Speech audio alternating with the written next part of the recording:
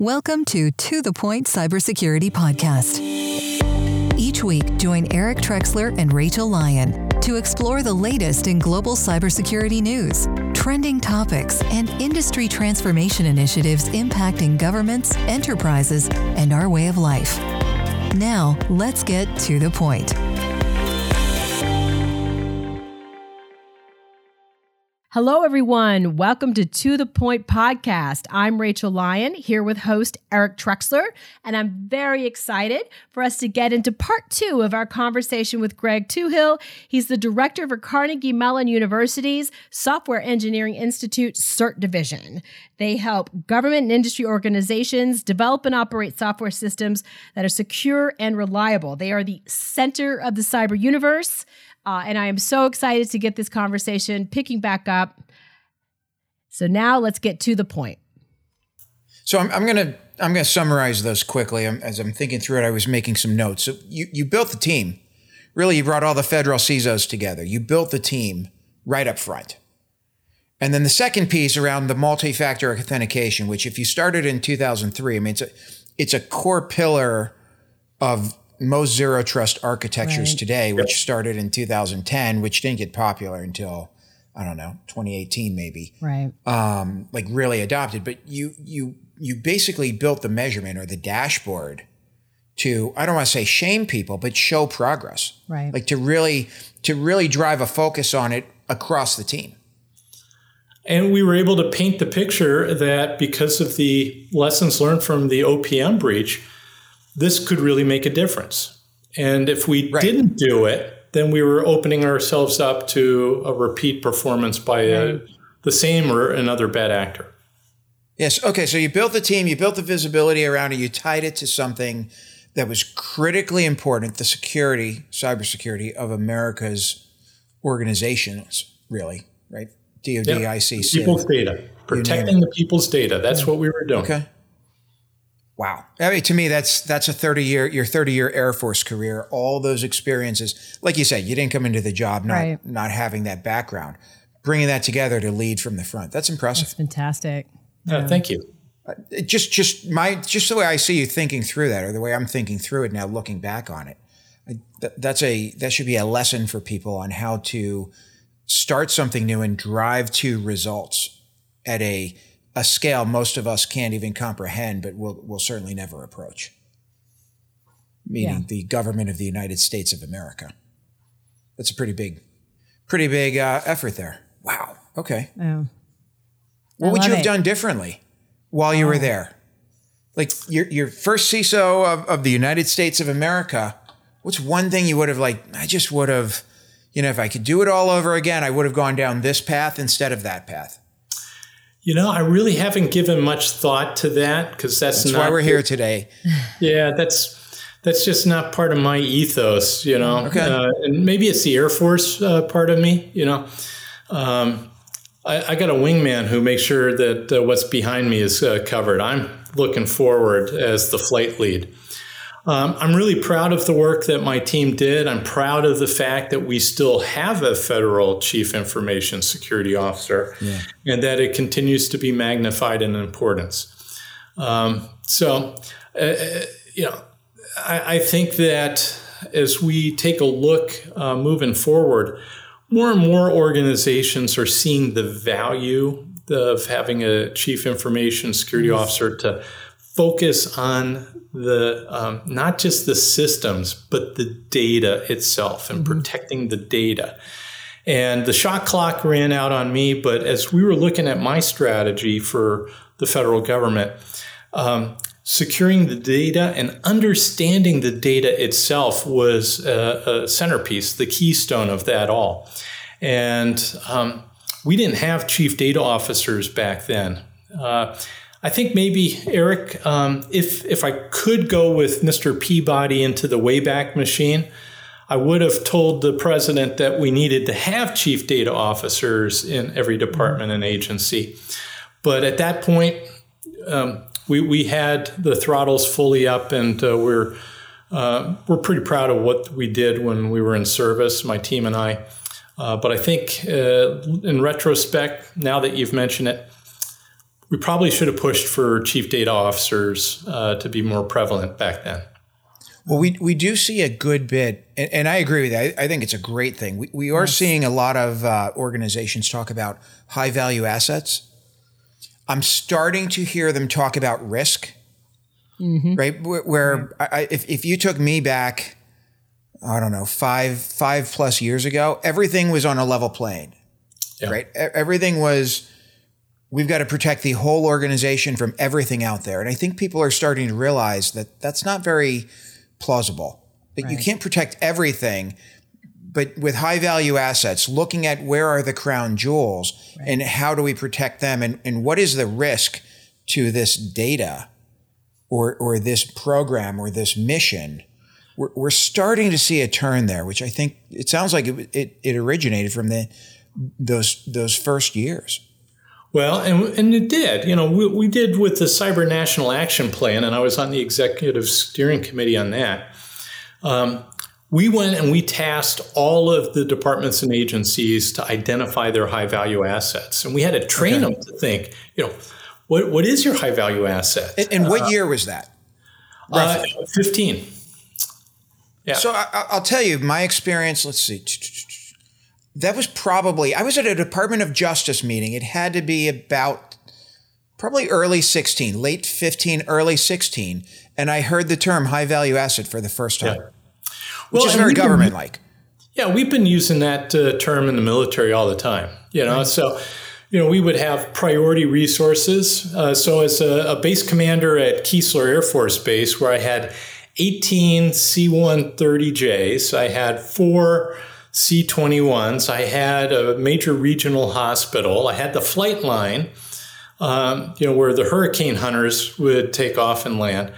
You know, I knew I had priority A resources that required armed guards 24/7. Mm-hmm.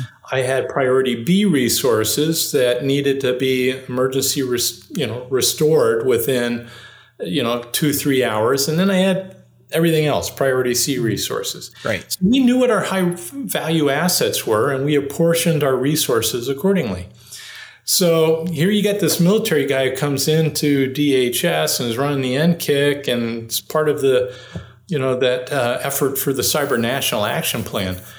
Identifying the high value assets was a no-brainer. I mean, we needed to do that because, there's a great quote from Frederick the Great, which every War College graduate should remember.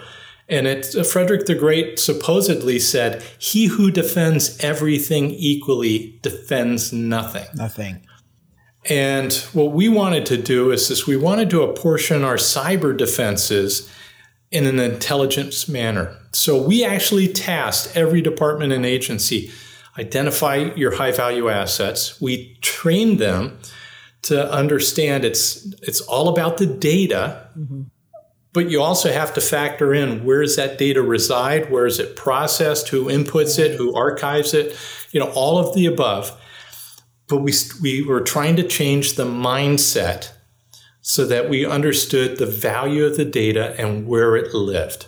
And then from there, we could better apportion and allocate our defensive resources. And I think I'm saying in 2016, that was the first time from an IT or cybersecurity perspective, I really heard customers start talking about it. I agree with you from the military side. It's something that's been ingrained in the system. But from a security side, I don't think I'm pretty sure I haven't heard I didn't hear them thinking in that way prior to that. Well, we were bringing it in across the federal government in 2015, and it worked. I'm pleased that it's now part of the modern lexicon. In fact, at CERT, you've got an enterprise risk and resilience management capability. So I hope that's thriving.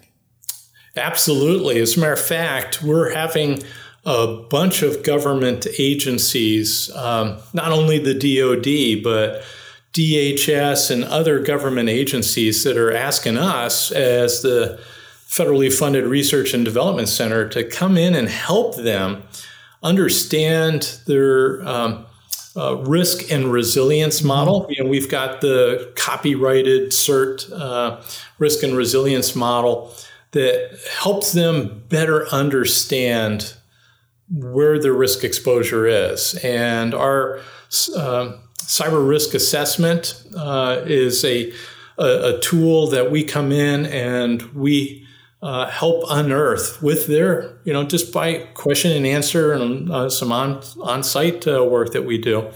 We help them understand where their blind spots are, but also we just don't basically say, okay, so here's your risk, bye. We help them understand what types of controls and countermeasures, business process improvements they can use to better protect the information that they're trying to protect. And do you see that folding in with concepts or I guess certifications like CMMC?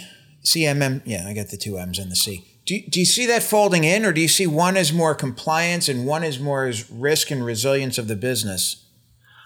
Boy, that's a loaded question these days. I don't mean to set you up. I'm just curious. Yeah, I think that what we're doing with the CRA, the Cyber Risk Assessment, that leverages the CERT Risk and Resilience model, is a very proactive means of assessing what your risk exposure is. And then it also provides you, as an organizational leader, a game plan for how to address those risks to make your organization more resilient. And my students at Carnegie Mellon, because I teach at Carnegie Mellon as well, my students, they say, hey, Greg, how do you define resilience? And I kind of jokingly say, well, I grew up in a household with a bunch of brothers, and I attended parochial school. And for us, resilience was being able to take a punch and keep on going. Yeah. Eric, you're from Philly. You'd probably take the Rocky Balboa model. It's not about whether you're going to get a hit. It's about how hard you get hit and keep on going. That's how winners are found, when we go in, we're being proactive. And I think what we are seeing now, not only in the government, but in industry, is there's a thirst to be more proactive than reactive. You don't necessarily want to wait for a breach or a ransomware attack. You want to be able to identify your weak spots so that you can make a value and risk-based decision as to how you want to protect against the threat environment that's out there. Rachel, that is the dream. For me, anyway. Well, we talk about that all the time, right? I mean, more of an offensive versus defensive strategy. And, I know you feel that, private companies shouldn't execute that. That should be a government thing. But you got to get ahead of it. And, it kind of leads me to this. I can't stop thinking about ransomware, Greg.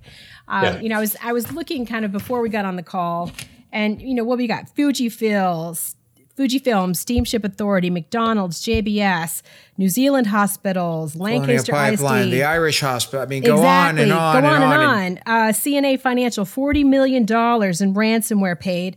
And now I'm seeing, these stats.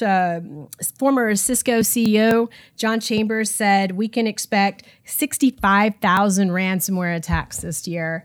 I mean, how do we get ahead of this? And I love the search perspective about sharing information. And I feel like that's got to be somehow key here on how we finally get ahead of this. But what are your thoughts here on this really scary, hairy problem? Well, if it were easy to fix, it'd already be done. Right. I think we're gonna have to do a couple of things to buy down our risk, and we're never going to get risk to zero. Anybody who tries to get risk to zero, you might as well just bubble wrap yourself and stay at home. And I was going to say, you're living in a bubble. It's not going to hit. And even then, the bubble could pop. That's right. You're never going to get risk to zero. So I think there's a couple of components, Rachel. First of all, I think that from a public policy standpoint, we really need to make sure that this is identified as criminal activity, and the consequences for folks are going to be such that our law enforcement officials, in concert with law enforcement officials around the world, we're going to hunt you down. Yeah. If you are engaged in this, we're going to hunt you down, and you're going to be held accountable to the full extent of the law. And oh, by the way, it needs to be more than just a hand slap. It needs to be commensurate with the crime. There used to be a show when I was a kid on, that was shown on TV, Beretta, and it was, don't do the crime. Yes. Yeah, don't do the crime. If you can't do the time, just don't do it. Well, we need to make sure that from a public policy standpoint in the law, that if you're engaged in this type of behavior, it's criminal and you're going to be held accountable.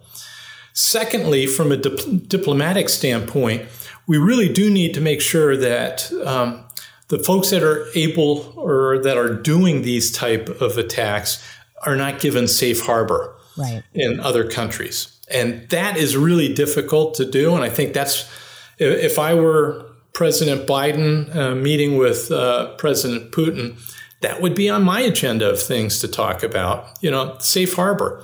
But let's also remember, safe harbor goes both ways. So if we're going to say, hey, these guys are in Russia and they're crooks, well, we got crooks everywhere, including in North America.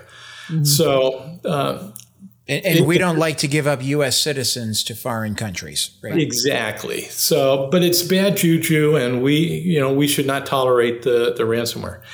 Third is from a best practices standpoint. There's some technology out there that can buy down your risk of ransomware.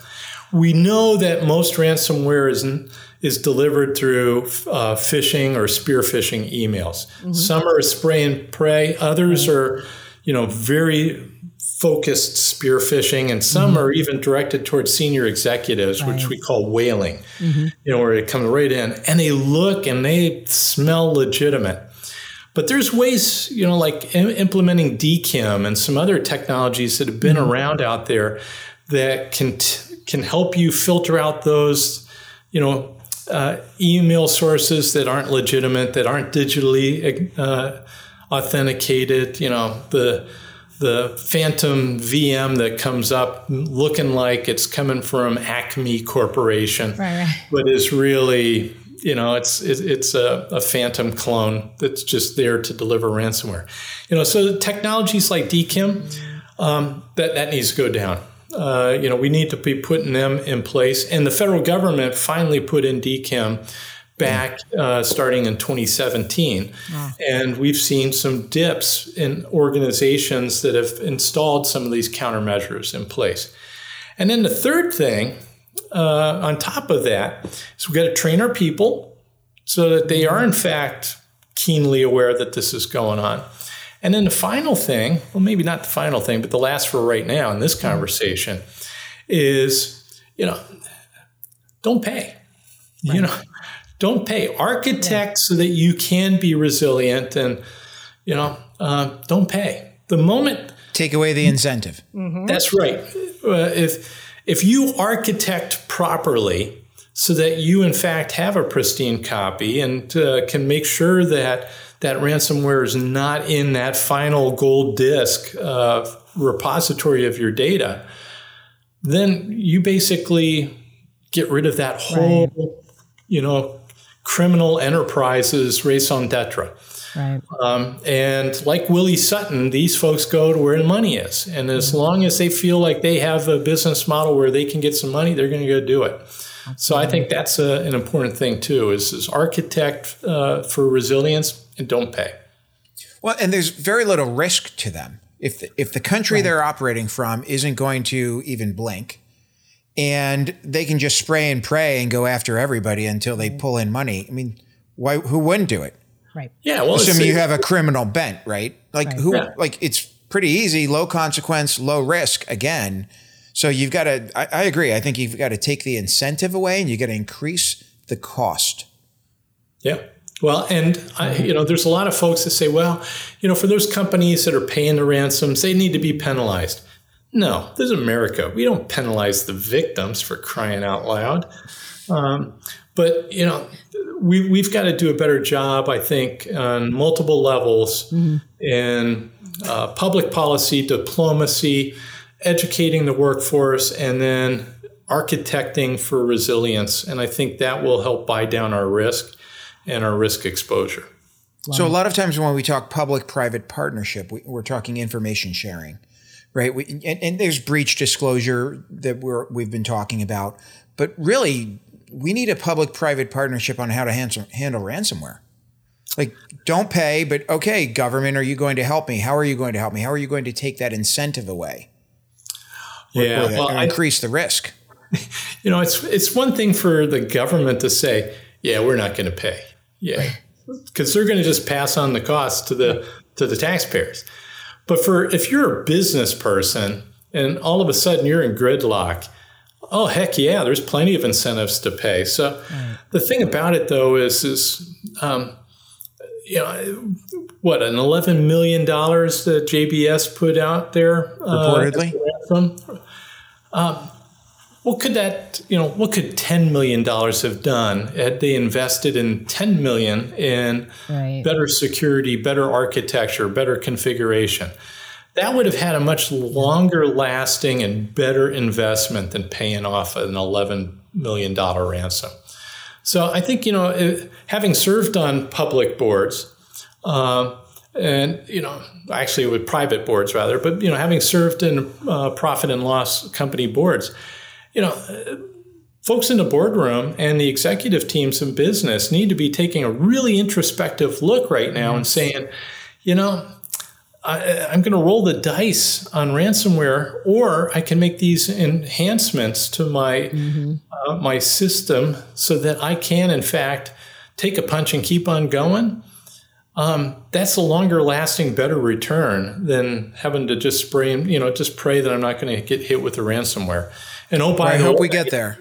Yeah. And as a cautionary warning, take a really good look at your cyber insurance out there, because not every cyber insurance policy is going to pay for a ransomware or reimburse you. I hope we get there. My experience in 25 years now is, whether it's legal with email archiving where there's a discovery or something, Office of General Counsel will pay anything after the fact. Like, they deal with it after the fact. But for the business to invest up front, at a greater level is always more difficult. Right? You've got to go make the case where once you get hit with something, whether it's a lawsuit, ransomware, you name it, there's no case to be made. Now it's react time, and business is really good at that. Yep. Yeah. That's been my experience. But Rachel, we're out of time. We are out of time again. I know. It's so sad because I could just keep talking about this. This is so fascinating, Greg. It's your insights. I really appreciate, all the great information you shared and, kind of in your experience and what you've seen and how to break down problems in a way that they're actually, you can start cracking them down, making some movement forward. It's very impressive what you've done in your career, and thank you for your service. Thank you. Great to have you on the show. So for more information, people can go to cmu.edu/division/cert, I believe. Or you can go to cert.org and it'll resolve to the correct address. We got a shortcut there. That's what I love, simplicity in my life. So find out what CERT is doing. It's a nonprofit, correct? It is a federally funded research and development center. Okay, perfect. Right, an FFRDC. You can go to SEI for Software Engineering Institute.cmu.edu, and that'll take you to our organization, and then you can drill down from there. But SEI.cmu for Carnegie Mellon University.edu. And then when it comes to the CERT itself, you can go to CERT.org and it'll resolve, and it'll give you right into the SEI link there. Love it. Brigadier General, retired Toohill. I am looking forward to a lot more coming out of CERT over the next 2 decades. Yes. I think it's a great effort for this country, and really appreciate what you and the team are doing. That's as close as we've ever come to a commercial on this podcast. But I got to tell you, Rachel, it is absolutely warranted here. The work CERT has done for the world, 100%. For the globe, has been phenomenal. Yeah. Well, I'm a proud member of this team, and we have some brilliant minds that are working very hard to make sure that the nation's prosperity and its security are better protected by building a stronger cyber ecosystem. Wow. Thanks for having me join you today. Well, thank you for your time. And to our listeners, I'm going to take us out, Rachel, because I want to get credit here. Yeah. To our listeners, smash the subscribe button. Specifically, leave some feedback about this episode. Rachel and I have a little contest going on who can get more ratings. But give us the feedback. Let us know what you like. But specifically for this episode, if you'd give us some feedback, that would be awesome. And give us a rating, subscribe, and we'll see you next week. That's right. Thanks for joining us on the To The Point Cybersecurity Podcast, brought to you by ForcePoint. For more information and show notes from today's episode, please visit www.forcepoint.com/govpodcast. And don't forget to subscribe and leave a review on Apple Podcasts or Google Podcasts.